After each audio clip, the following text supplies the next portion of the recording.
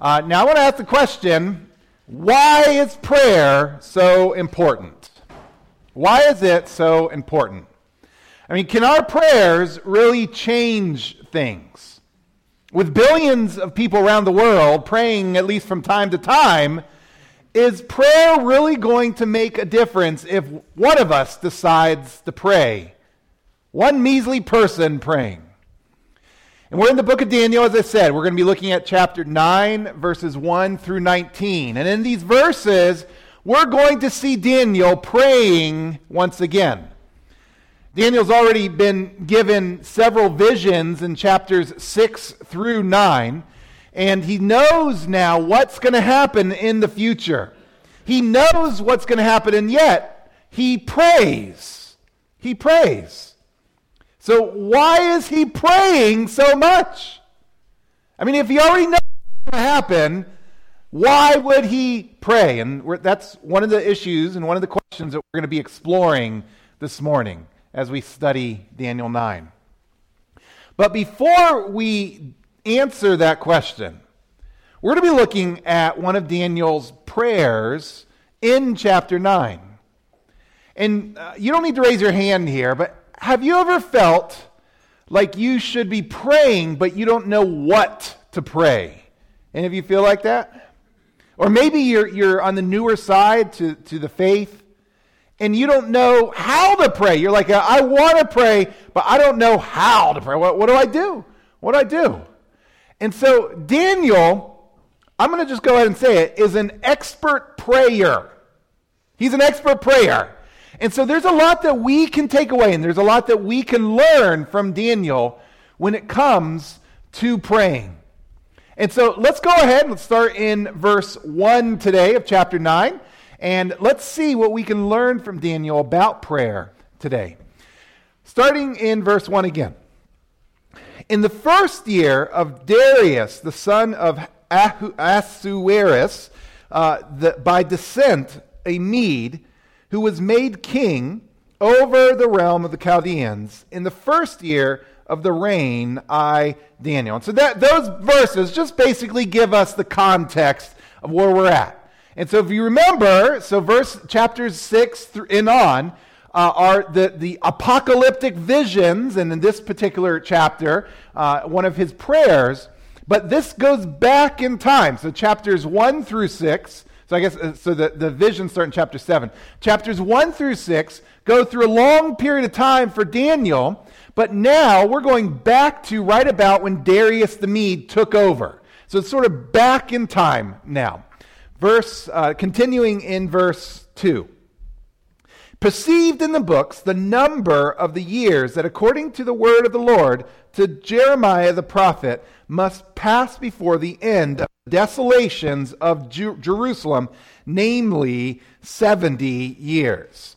So before I get into the prayer part, I want to point out one other action that Daniel takes that's important for us to see. And we're going to see later that this first one is very important to the prayer part. But first we see that Daniel is studying the Word of God. He's studying the Word of God. So he, in this particular situation, is doing an in-depth analysis, an in-depth study of Jeremiah. And most likely, he was studying Jeremiah chapter 25, verses 11 and 12, and probably more than that, and then also Jeremiah chapter 29, verse 10. And in these two passages, God says that the people of Israel will be taken over by Babylon. Now that's old news to Daniel because he's part of what that was prophesying. But then both passages say that the captivity will end after 70 years. And so let me read one of those Jeremiah passages, Jeremiah chapter 29:10, and I thought I would include verse 11 just because it's so well known. It'll give you a little context for verse 11 in the future. So let me start with verse 10 here. For thus says the Lord, when 70 years are completed for Babylon, I will visit you, and I will promise you, and I will fulfill to you my promise to bring you back to this place. For I know the plans I have for you, declares the Lord. plans for welfare and not for evil, to give you a future and a hope. Many of you know verse 11, but now you know what he's leading into from verse 10. So not only is Daniel in the Word of God on a regular basis, but he's not just checking off his prayer, his reading guide here. He's actually doing a deep dive into it. He's studying it and learning from it, and his reading is impacting his life. Now, for the sake of time, I'm not going to be going down the path of talking about the importance of Bible reading, of getting into Scripture. I've talked about that many times before, and I'm sure I'll be talking about that in the future. But listen, if we want to grow spiritually, we must be in the Bible on a regular basis. We must be in the Bible. And as we're going to see, it also impacts our prayers as well. And so Daniel reads that his nation's time of judgment is almost over. Those 70 years are almost up. So what does he do next? Verse 3, he says, "Then I turned my face to the Lord God, seeking him by prayer and pleas for mercy with fasting and sackcloth and ashes." So what is Daniel's next action here? Daniel turns to God in prayer. And if you've been here for parts of the series as we've gone through Daniel, you know that this is not the first time that Daniel has prayed. In fact, I would say that Daniel is a serial prayer offender. That the whole reason in chapter 6, that he was thrown into the den of lions was because he would not stop praying. He just could not stop. It was like it was ingrained in him that he had to spend time with God in prayer. And if someone were to ask a friend of Daniel's to describe Daniel, I'm thinking that one of the first things that would be said about him would be like, well, he prays a lot. And I want to ask you, would anyone ever say that about you or about me? Well, he prays so much. I like how Oswald Chambers describes it. He says, "We tend to use our prayer as a last resort, but God wants it to be our first line of defense. We pray when there's nothing else we can do, but God wants us to pray before we do anything at all." Or, as Martin Luther says, "As is the business of tailors to make clothes, cobblers to make shoes, so it is the business of Christians to pray." And so for the rest of the passage, verses 4 through 19, that's what Daniel's actually going to be doing. He's going to be praying, and we're going to take a look and see what he prays about. And we're going to see what we can learn from Daniel's prayer here in verses 4 through 19. I'm not going to go into every single verse just for the sake of time. Instead, I'm going to point out 3 different types of prayers that Daniel prays in these verses. And so here's the first one. Daniel intentionally praised God. He praised God. He says in verse 4, "I prayed to the Lord my God and made confession, saying, O Lord, the great and awesome God, who keeps covenant and steadfast love with those who love him and keep his commandments." Or skipping ahead to verse 7. "To you belongs righteousness." Skipping ahead to verse 14. "For the Lord our God is righteous in all the works that he has done." Now, some of you have spent time over your life praising your spouse. Any of you like that, hopefully? And at times, it's probably easy to do. At other times, it gets a little difficult, doesn't it? Because sometimes your spouse isn't always your favorite person. But when we think of God, listen, God is and should be the easiest person to praise. Because there is nothing wrong with him, even though there's maybe just one or two things wrong with your spouse. No poking, okay? And so it's no coincidence that when we move to the New Testament, that Jesus' model prayer starts out the same way. He says, "Our Father in heaven, hallowed be your name." He's saying, praise your name. Your kingdom come, your will be done on earth as it is in heaven. And so prayer, our prayers should be saturated with praise. It should be saturated with praise. Now, why is praise so important? One of the benefits is that praise puts everyone involved in their proper place. And so when you praise God, you are humbling yourself before God. And you're lifting God up. You're exalting him. So you're putting yourself in the right position, and you're putting him in the right position. And praise also takes your eyes off yourself and puts them on the God. But even more, it takes your eyes off your problems and puts them onto God. John Piper talks about two different types of magnifying. So a microscope makes small things look big. Small things look big. But a telescope makes big things look as they really are or should be seen. And Christians, guess what we are called to be? We're called to be like telescopes, not microscopes.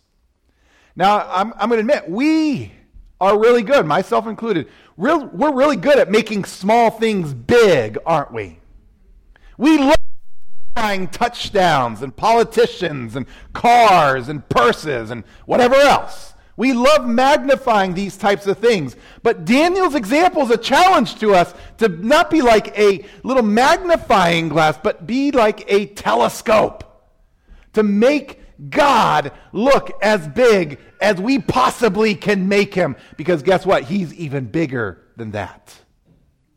1 Peter 2:9 says, "But you are a chosen race, a royal priesthood, a holy nation, a people for his own possession." And why are you all these things? What are you supposed to do? He says, "That you may proclaim the excellencies of him who called you out of darkness into his marvelous light." Now that's just an awesome Bill and Ted way of saying that you are called to proclaim, to praise God. That when you think of praise, you don't have to think of some spiritual word. "Oh Lord God, thou be magnified today." Like you can say that. That's all biblically accurate. But you can also say, "God, you are awesome." You can just describe him. Because there is nothing wrong with God, because God is great, simply describing him is praising him. God, you are in control. God, you know all things. God, you are wiser and bigger than any of my problems. And that right there is praising him as well. So I want to encourage all of us. Let's be people who proclaim the excellencies of God. So that's the first type of prayer that we see in this passage. Here's the second. Daniel honestly and transparently confessed his, and really his nation's, sins. So he spends a time of confession.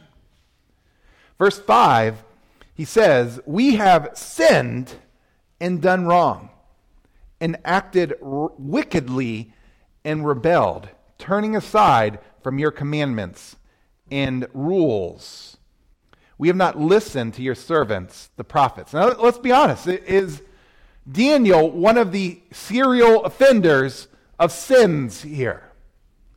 I would say that he was one of the more pure, righteous guys. He's one of the ones that God uses because he was open and willing to be used by God.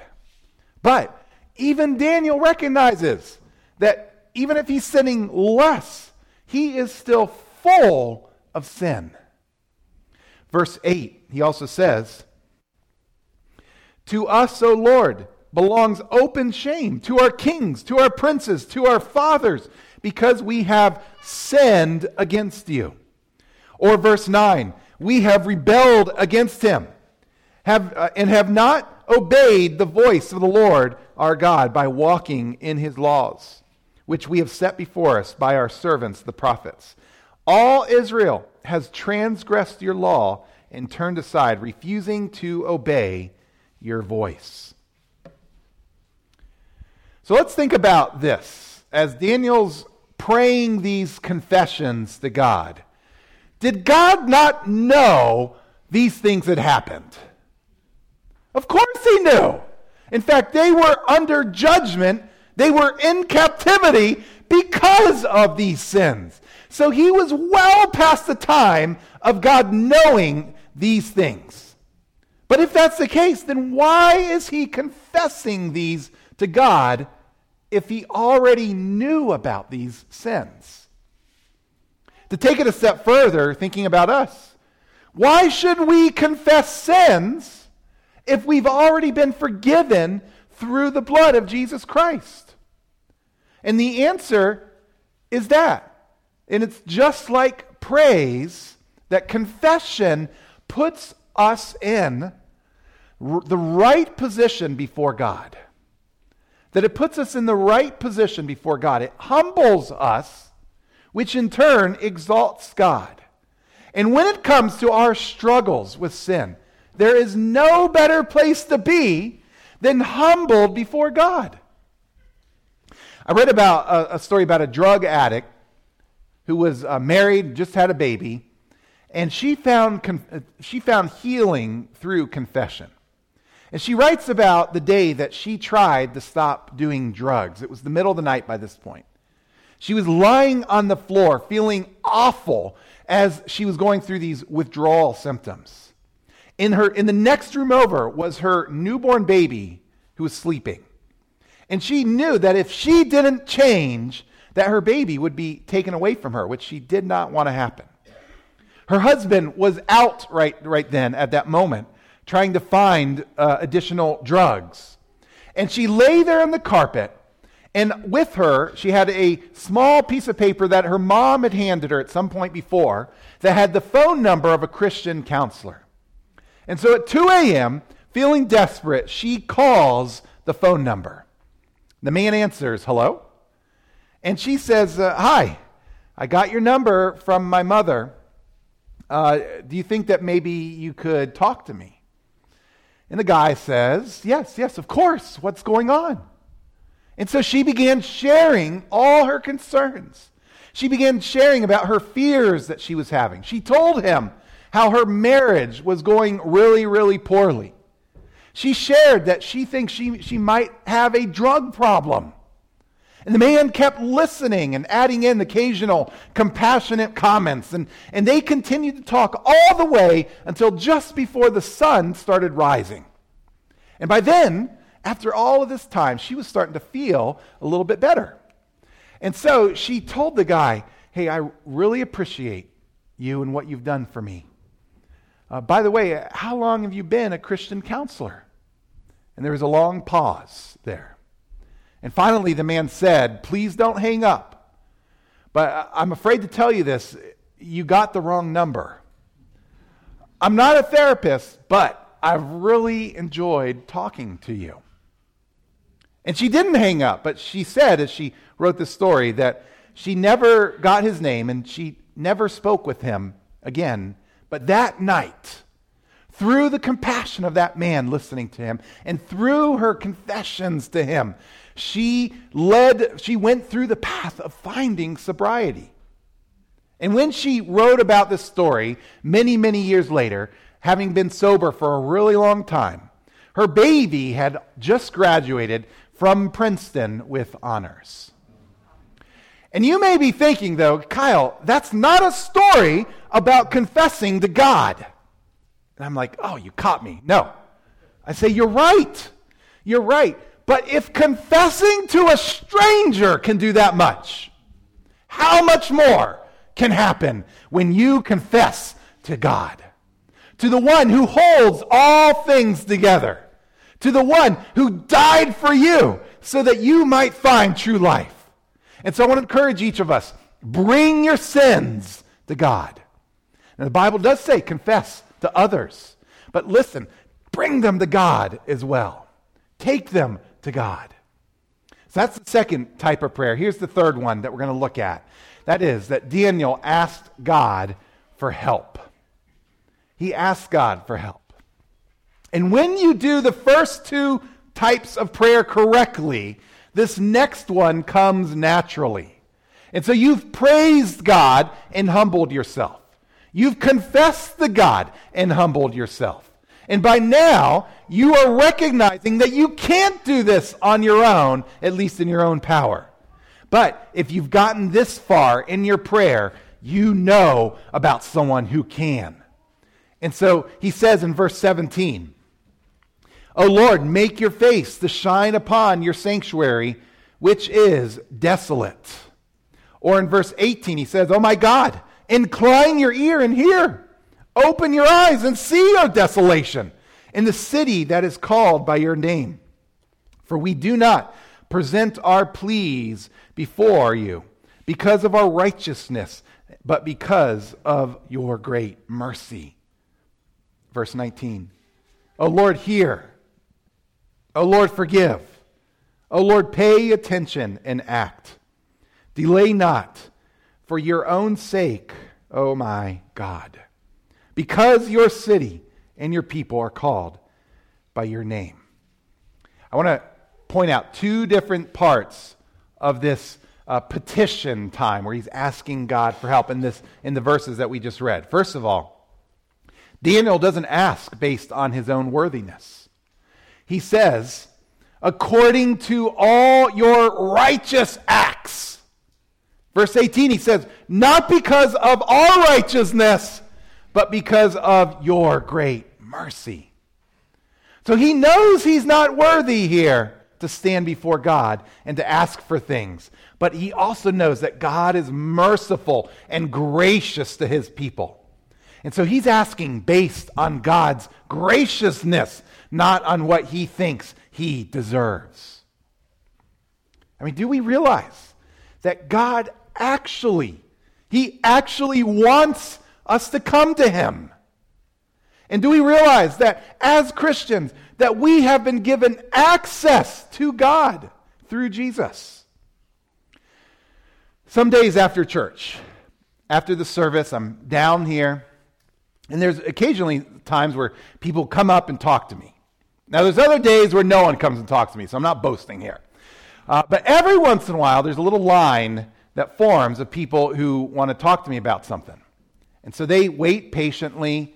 No one's butting in front of the other to get to me or anything like that. But then at some point, the kids are released from children's ministry. And they get their snacks first. My kids rush to the snack area because they have their priorities. But then they rush to find their dad. And so they see me talking to someone, and guess what they do? They don't wait patiently. They run up to me, bump everyone, and give me a hug. Now, how dare they do that, right? What gives them the right to think that they can come up to Pastor Kyle? And the answer is very simple. Because to them, I'm not some pastor. I'm their father. I'm their dad. And as a child of mine, they have 24/7 access. Not because they've been good that day, not because they've had good behavior that morning by not fighting, but because they are my children. Now listen, church, when we turn to Jesus, we are given that same 24/7 access to the throne of God. Not because we've earned it, because we certainly didn't earn it. We don't deserve it. But it's because Jesus made it possible. And through Jesus, we're adopted into the heavenly family and given that access. So let me ask you, are you using your heavenly access? Are you using the access, the unprecedented access that you've been given? Just think of the people in the Old Testament who would have loved have the same kind of access that we in the New Testament have now. Do you remember or realize what they had to go through to get to the presence of God? And yet now, through Jesus, all we have to do is turn to him and say, God, here I am. God, I'm coming to you with my problems. Hebrews 10:19 and 22 says, therefore, brothers, since we have confidence to enter the holy places by the blood of Jesus, let us draw near with a true heart in full assurance of faith. So that's the first thing that I want to point out from this passage. Here's the second thing that Daniel asked based on the promises of God.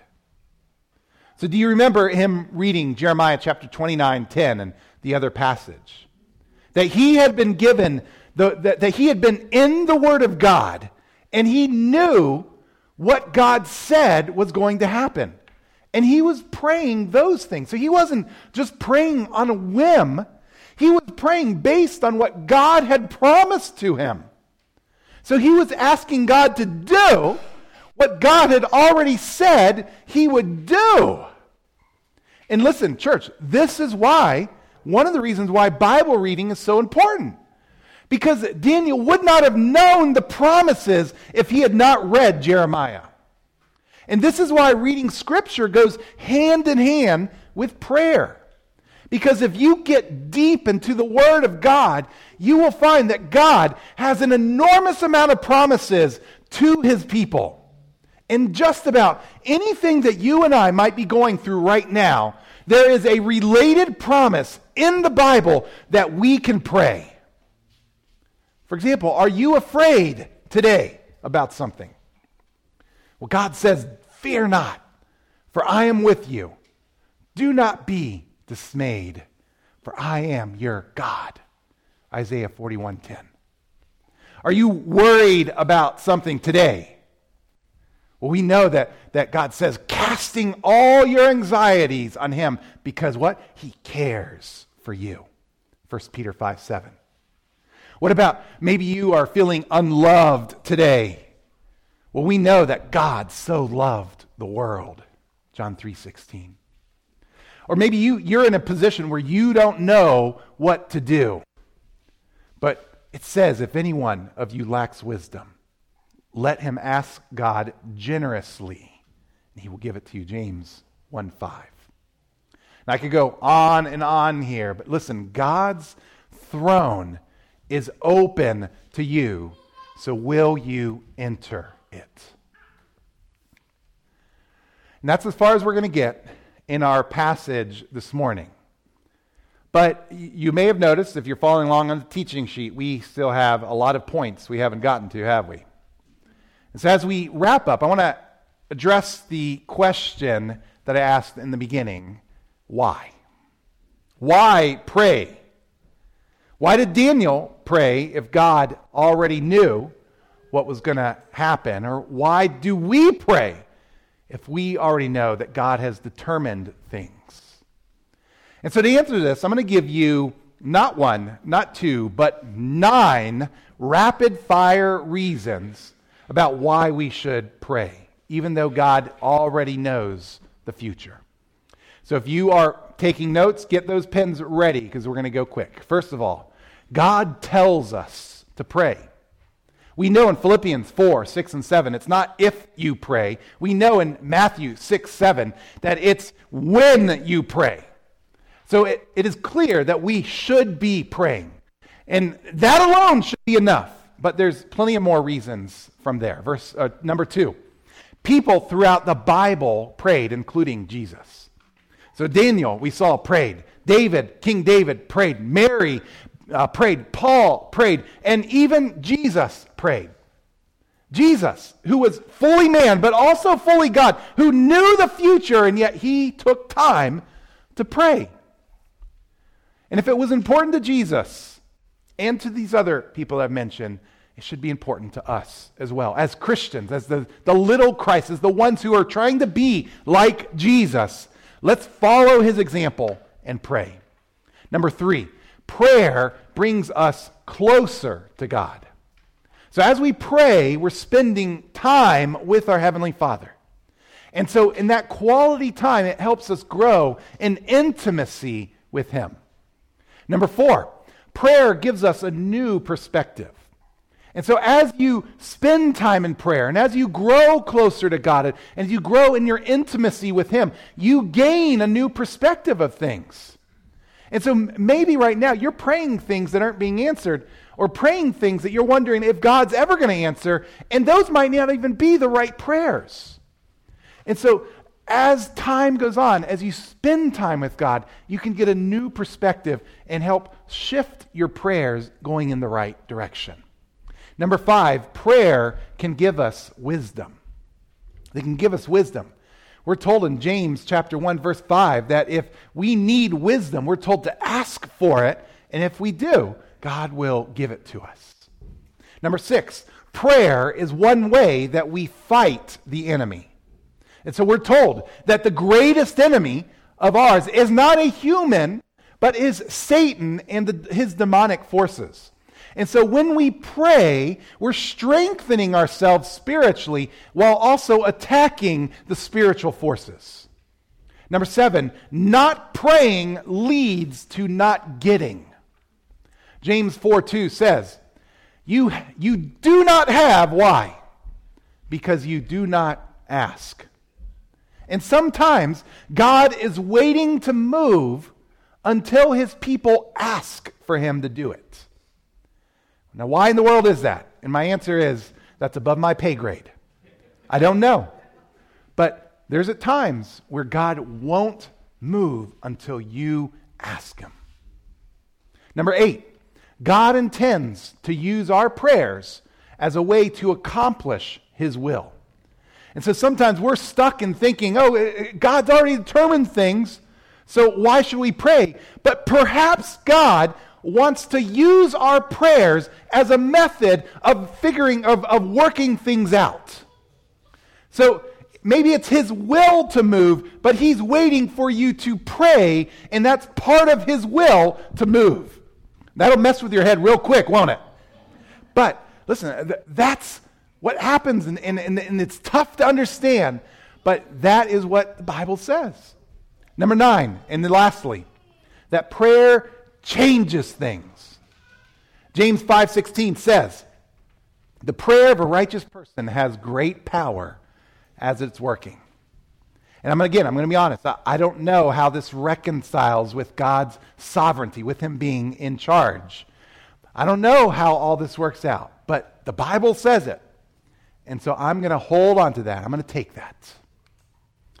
Last week, my family and I drove down to Maryland and Pennsylvania and all around on vacation 2 weeks ago. And as we were doing this, the kids were hanging out in the back, playing their electronics or listening to something. And so my wife and I would talk from time to time. And as we talked, we occasionally would come across some kind of a conversation between the two of us that the kids didn't need to know anything about. But at one point, maybe my wife was like, "Oh, you're really?" And then, in that moment, when the kids would pop up and be like, "What? What?" And we would inevitably say, "None of your business. None of your business." Some conversations are for the adults only. And listen, there are going to be some things that we won't ever understand until we get to heaven. God has some adult conversations that you and I are not ready for. But that's okay. Because we have plenty of other things that we're called to do in the meantime. And so I want to encourage us to focus on those. Prayer is one of them.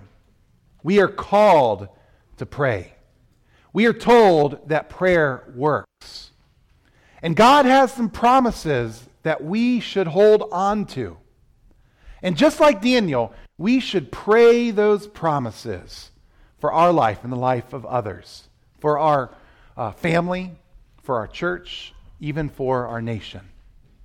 And so today, as you go through life, I want to encourage us that whether you're going through a tough time right now, or whether you're going through a good time right now, let's be intentional about being with God. Let's humble ourselves before Him and let's spend time with Him by studying His Word. But let's also make sure that we're spending time with Him in prayer. So I'm going to go.